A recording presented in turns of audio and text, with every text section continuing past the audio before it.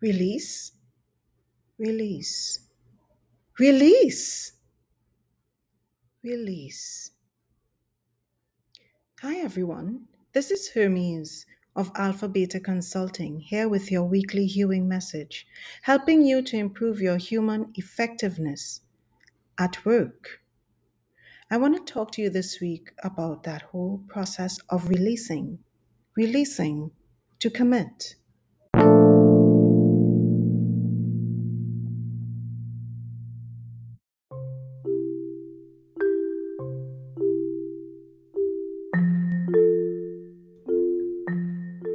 In the religious tradition that I come from, at the beginning of the marriage ceremony, after the priest has done the introduction, he or she turns his or her attention to the couple to be married for the declaration of consent.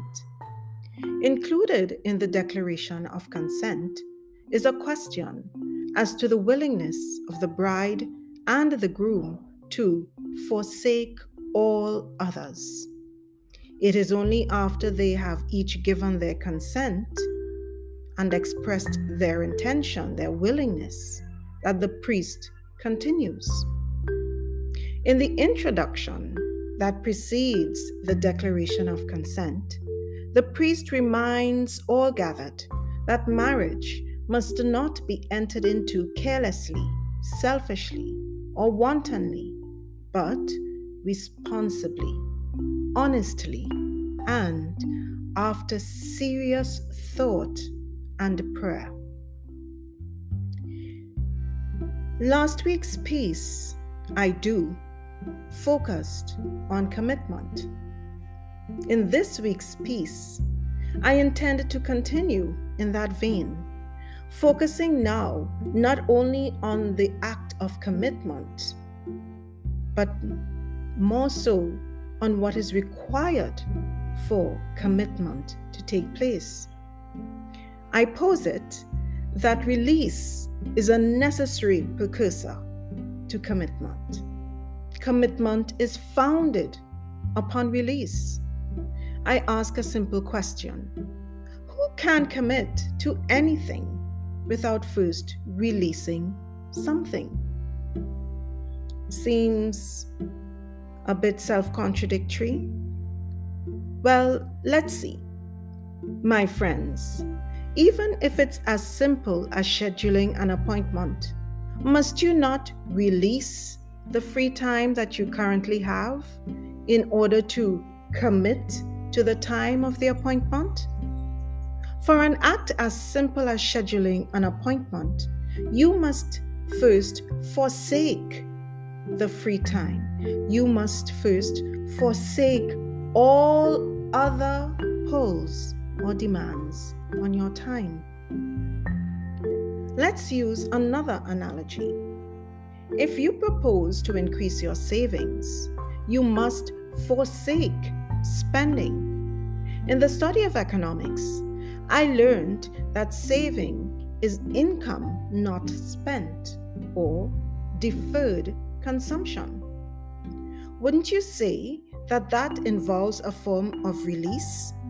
You must release or forsake all other pulls on your income in the now in order to commit to a higher level of saving as you work your way towards the purchase of the good or service that you desire. There are many other examples. I'm sure you can think of some yourself. And after having done it, I'm sure you too will realize that commitment is impossible without release. As I say this, I'm reminded of Newton's third law. For every action, there is an equal and opposite reaction. This law is founded on the principle that forces always come in pairs. So, consider the one force, the release, and the other force, the commitment.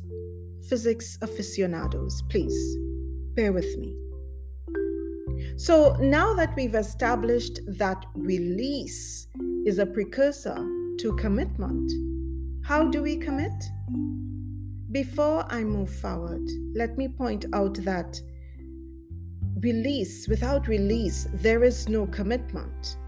You fool yourself if you haven't released. I advance that if you haven't released, then you haven't committed either. Or at best, your commitment is impaired. Yes? So, back to the question, how do you commit? It's at this point that I return to the introduction, the preamble that precedes the declaration of consent. Remember, we are told that marriage is not to be entered into carelessly, selfishly, or wantonly, but responsibly, honestly, and after serious thought and prayer. This serious thought and prayer must influence how you move forward into your commitment. If you're not one for prayer, well then, reflection. Whatever you call it, the process, not the act, yields guidance on the way forward. As you commit, be it to a higher level of service, a higher level of activity, new phases in your path, you will need to enter that only after serious thought and prayer or reflection.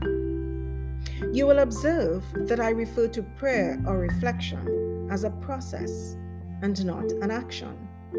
Well, that's just what it is. It is a process. It will take time. It will even involve multiple steps. It cannot be undertaken in a single sitting. If that's the case, it is also a process that necessarily involves patience. The outcome, the guidance, will not manifest itself right away. So you have to be prepared to wait, to employ patience. You could consider this as preparing you for the commitment, for helping you to understand the release that is required. For to wait means that you must release your preference or desire for a result in the now in order to take hold of the period of waiting. I offer you these thoughts, friends, as we begin to wrap up another year. I encourage you to begin your process of prayer or reflection now. Remember, you will have to wait for the guidance. Begin your process of prayer now so that you may be guided into what is the release you need to render yourself ready to commit to whatever the new year means for you.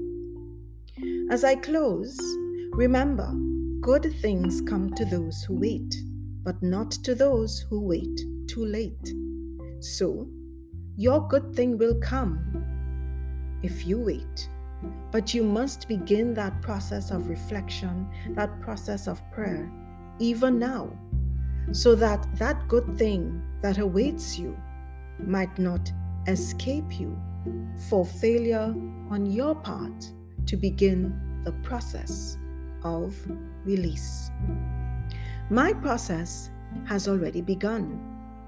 I am releasing because I am about to commit. May I help you if you so desire?